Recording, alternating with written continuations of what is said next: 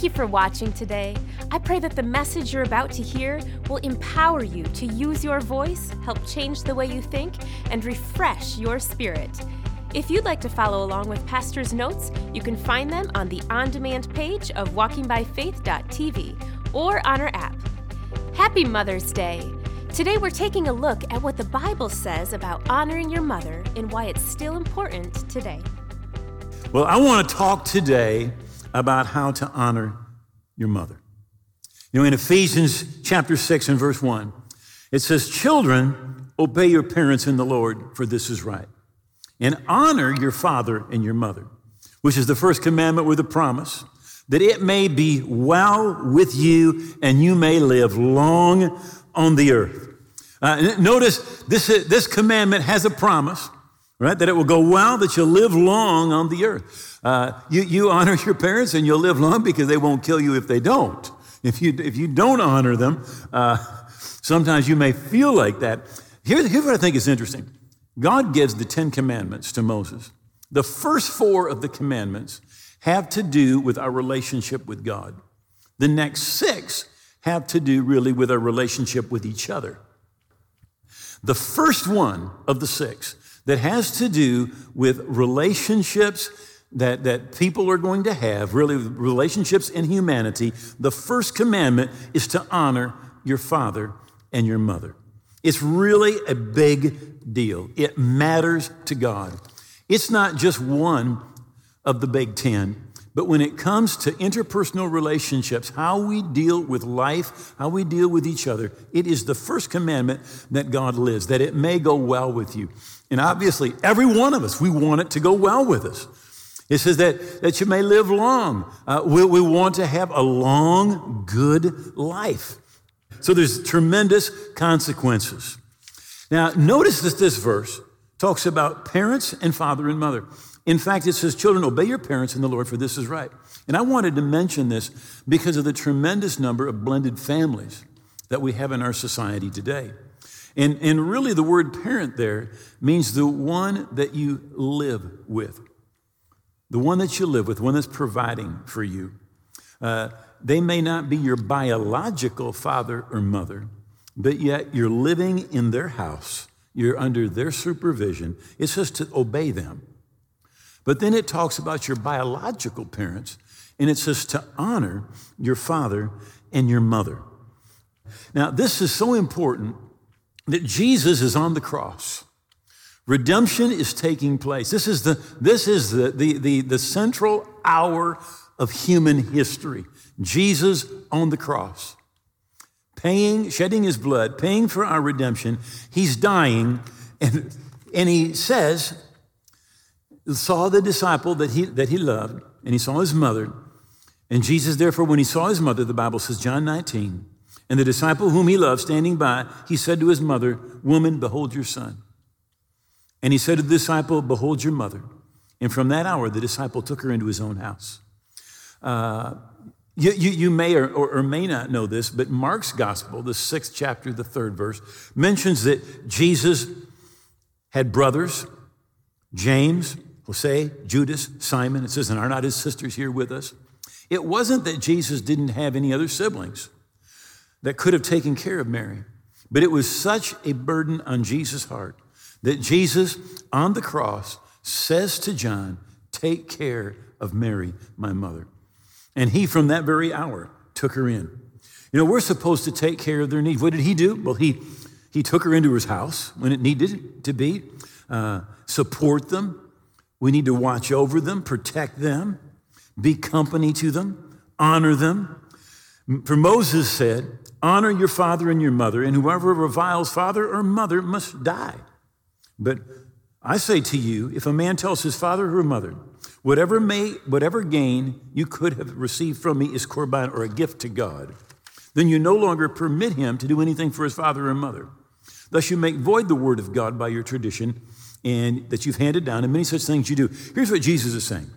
He's saying what you have taught in your church, in your synagogue, is that instead of taking care of your father and mother, you should just give something special to the church.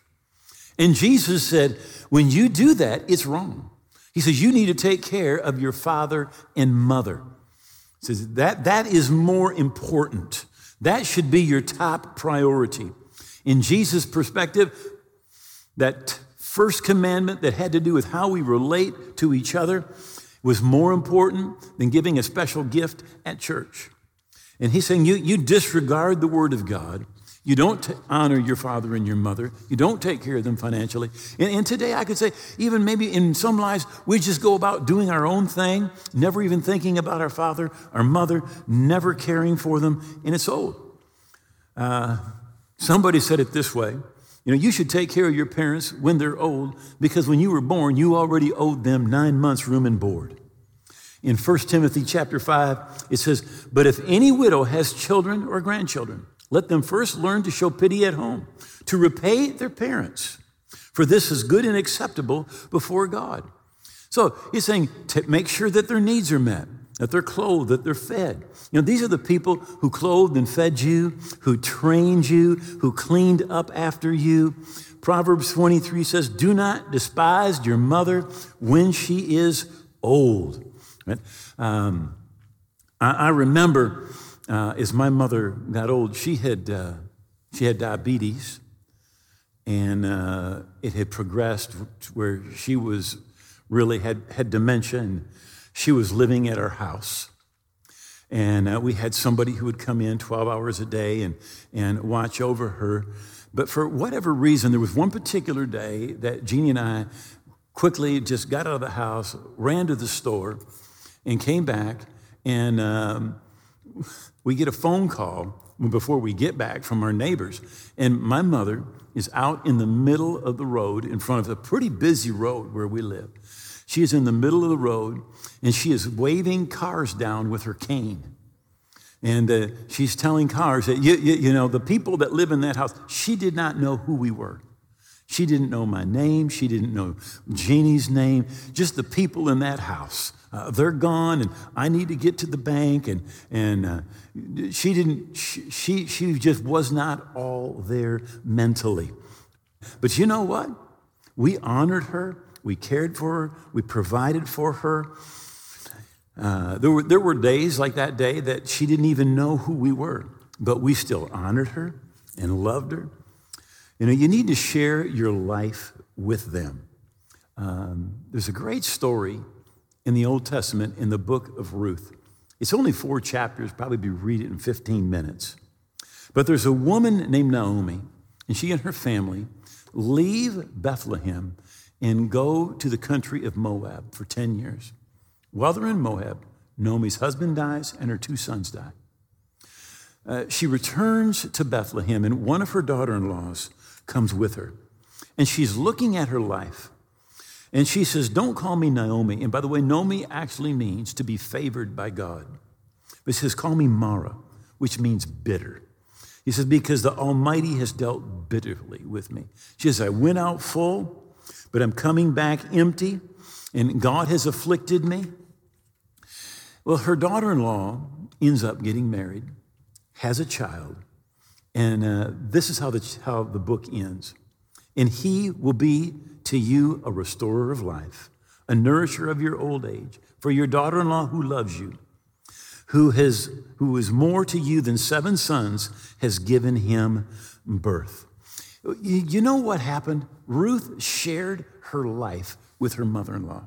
She shared her family. She shared her children. You need to share your life, and don't withhold your kids, obviously. But I remember my mother, we used to take her out to eat. We'd try to connect her with her kids. We had a little block cabin on a lake, and we would take her up to the lake, and she just thought that was the greatest thing. One of the ways that you honor your mother and your father is by sharing your life with them. In love, it's unconditional. It's when they're young, it's when they're old. And obviously, there is no such thing as a perfect parent.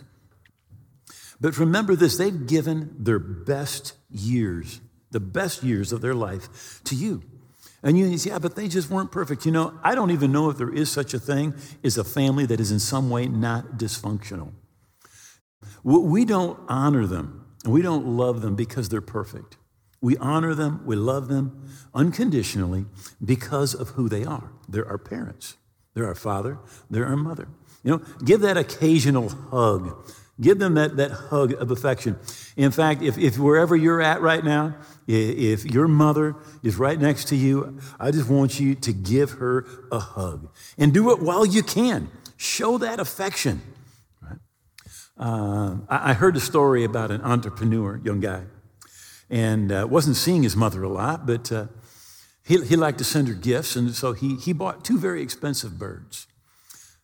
Parrots, and these parents, they could talk, and they could dance, and they could sing, and he sent her the parrots, and then he called her a few weeks later and said, "Mom, how were the birds? How were the birds?" And she said, "Oh, they were great."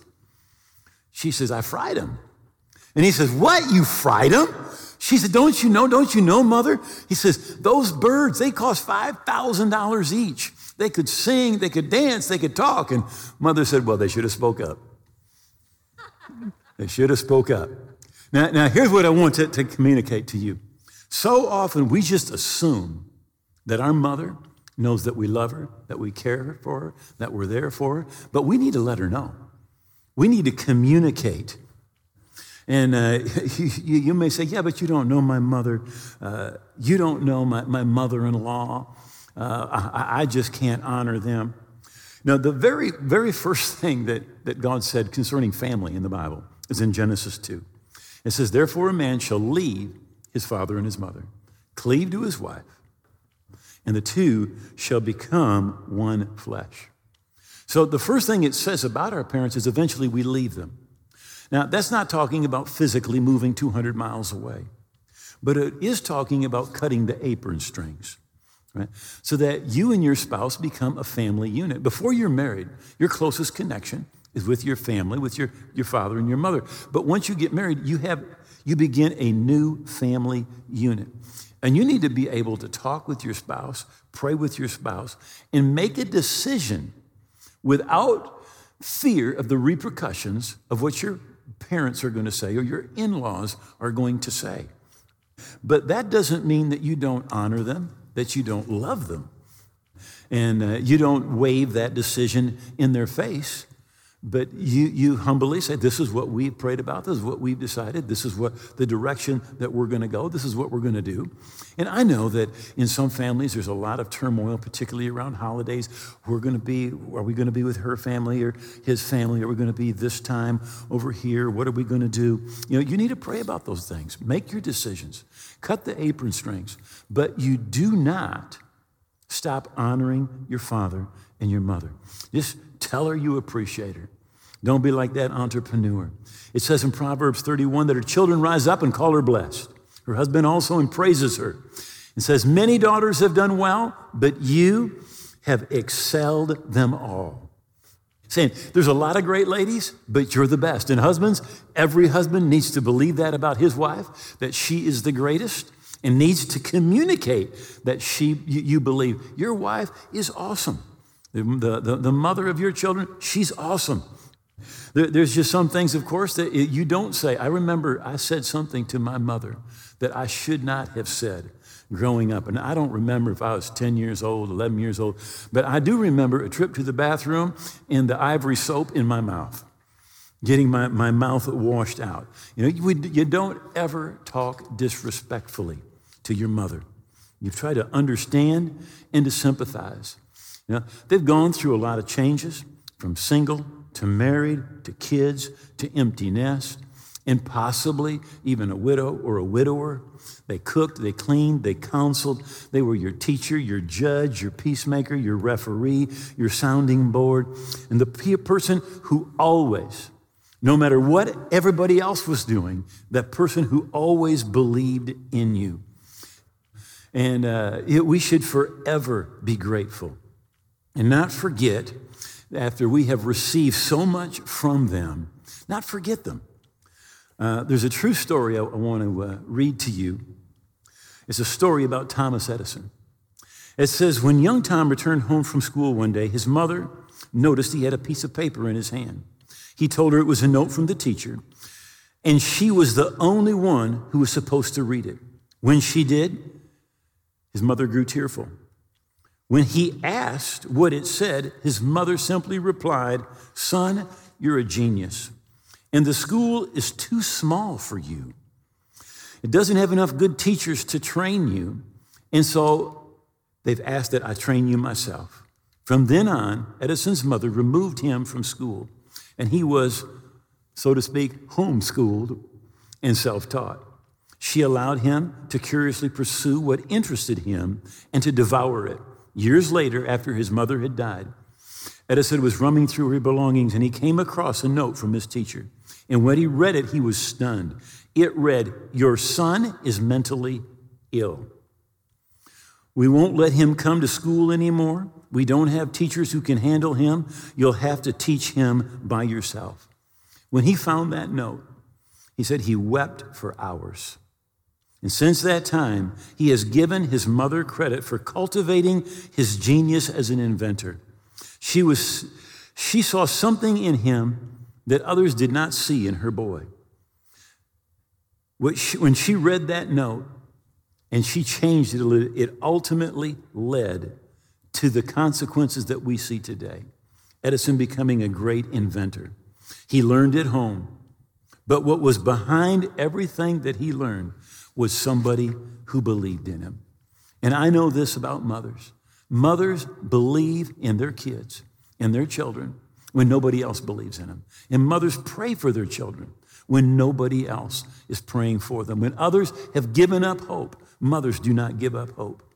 In Proverbs 1, it says this, "The fear of the Lord is the beginning of knowledge, but fools despise wisdom and instruction."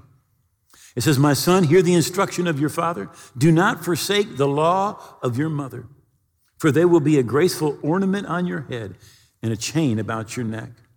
The wisest man, apart from Jesus, that ever lived was Solomon. And his counsel is, do not forsake the law of your mother. He says, listen to your mother. I think that it is so interesting that the wisest man that ever lived consistently is saying, get advice, get counsel.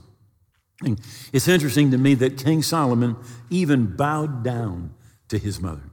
It says the king rose to meet her, his mother, and bowed down to her and sat down on his throne and had a throne set up for the king's mother, and she sat at his right hand. You could almost say that Solomon had a little bit of homeschooling, but so many of you mothers are doing right now. In Proverbs 31, he used his pen's name of Lemuel, but he says, the utterance which his mother taught him. The utterance which his mother taught him. What, my son? What son of my womb? What son of my vows? Right? I don't think that they had a coronavirus back then, but for some reason, we find Solomon spending time with his mother, and she was his teacher. And he says, don't forget those things that your mother has instructed you. So often we're looking for some great new revelation, but it's really the basic things that make the difference. In 2 Kings chapter 4, there's the story of the Shunammite woman, a woman who was unable to have children, and the prophet Elijah predicts that she is going to become pregnant and have a child, and she does. And the boy, he's probably 7 or 8 years old now. He's out with his father, and he's working in the field. And he goes to his father, and he says, my head hurts. and I love it because I did the same thing. And he says, take him to his mother. You know, when things aren't right, what do? Go to your mother. Go to your mother. And it's a great story. She sits on his knees, and she's there until noon. And then he dies.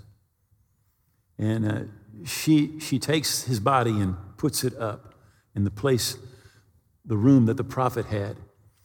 And she goes to the prophet, and she will not give up. She will not give up. She brings him back, and he is actually the first person in history to be raised from the dead because of a mother's love and a mother's faith. They seem to have that gift of mercy concerning the small things. But it just put inside me the understanding of you do not disconnect with your parents when you get older. You keep on honoring your parents. They felt loved.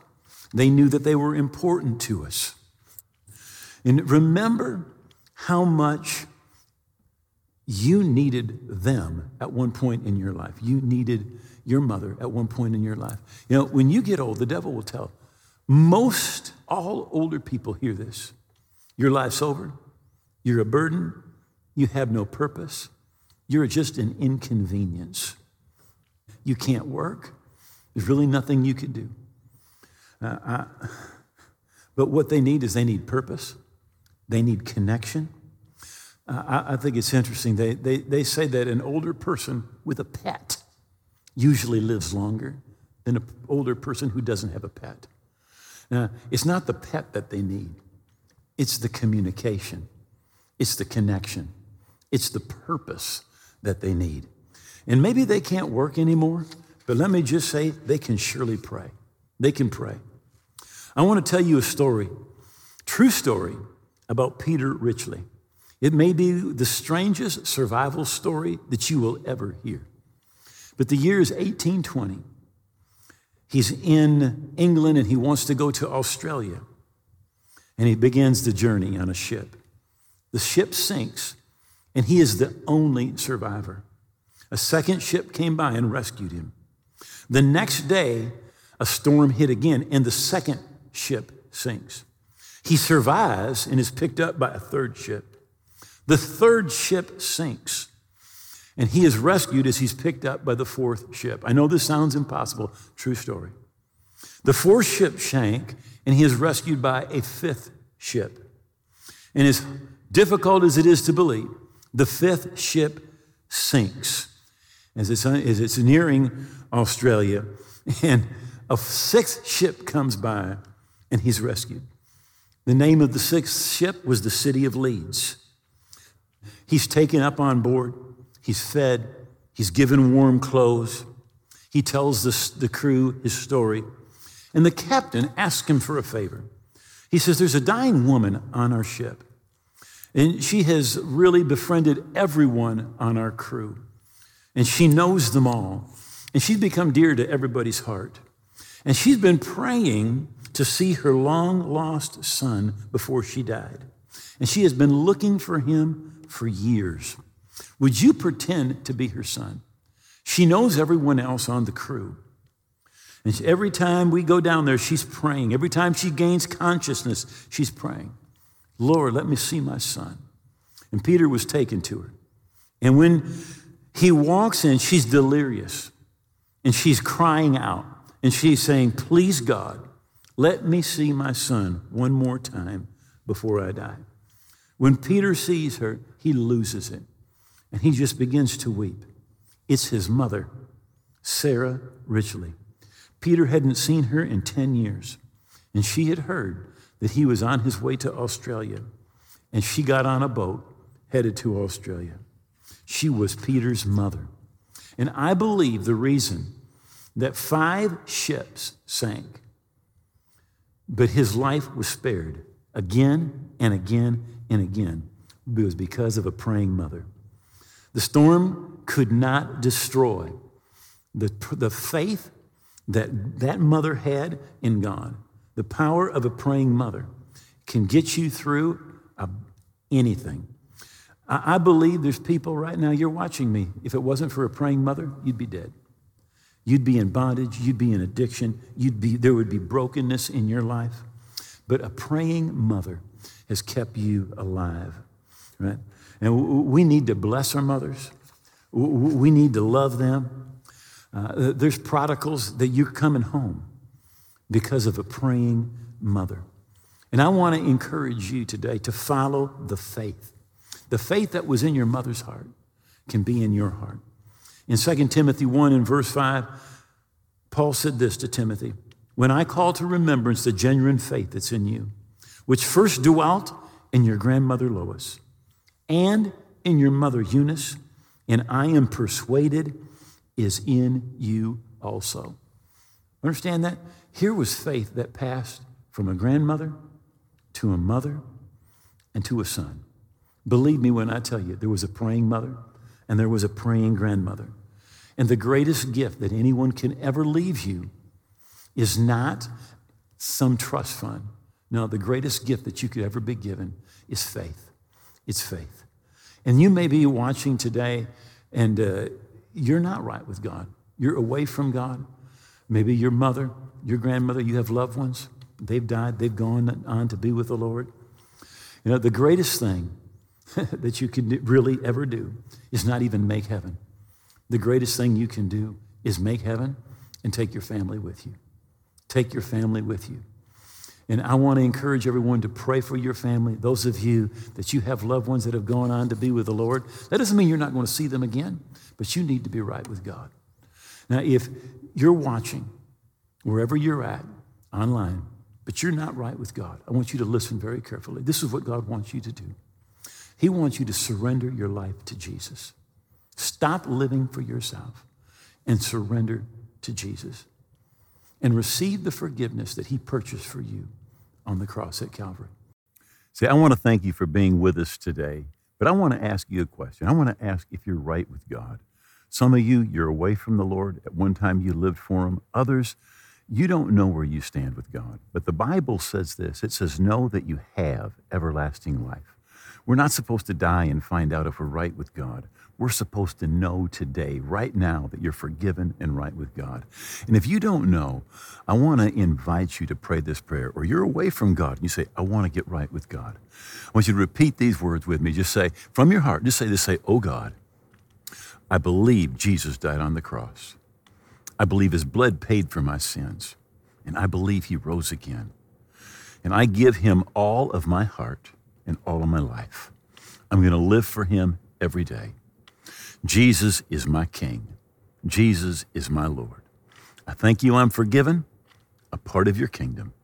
In Jesus' name, amen. If you prayed that prayer from your heart, you really are right with God. You're forgiven. You're on your way to heaven. Now, I wrote a book, and I want you to have a free copy of that book. You can download that book. Information is right there on your screen, or you can contact us, and we'll get you a hard copy. We love you, and God bless you. If you just prayed that prayer with Pastor Dwayne, you are making one of the best decisions of your life. We are so excited for you. Just as Pastor said, we love to send you a free copy of his book, Your New Life. Log on to walkingbyfaith.tv and have it mailed to you. Download it right there instantly, or you can find it on our app. It's absolutely free and a great resource for you to have. We believe that when you confess God's Word daily and begin to meditate on it, it will change your life. Check out the confession section on the homepage of the Walking by Faith app. You can also listen to all past sermons, submit a prayer request, check out the weekly devotional, and so much more. Look for it in your favorite app store today. Walking by Faith is reaching the world with the truth of God's Word on and off the air. If this ministry is blessing you and feeding you spiritually, please consider becoming a partner by going to walkingbyfaith.tv/give. Find us on Roku, Amazon Fire TV, and on your favorite social platform by searching for WBF TV. Have a blessed week and take a little time to find a special way to honor your mother.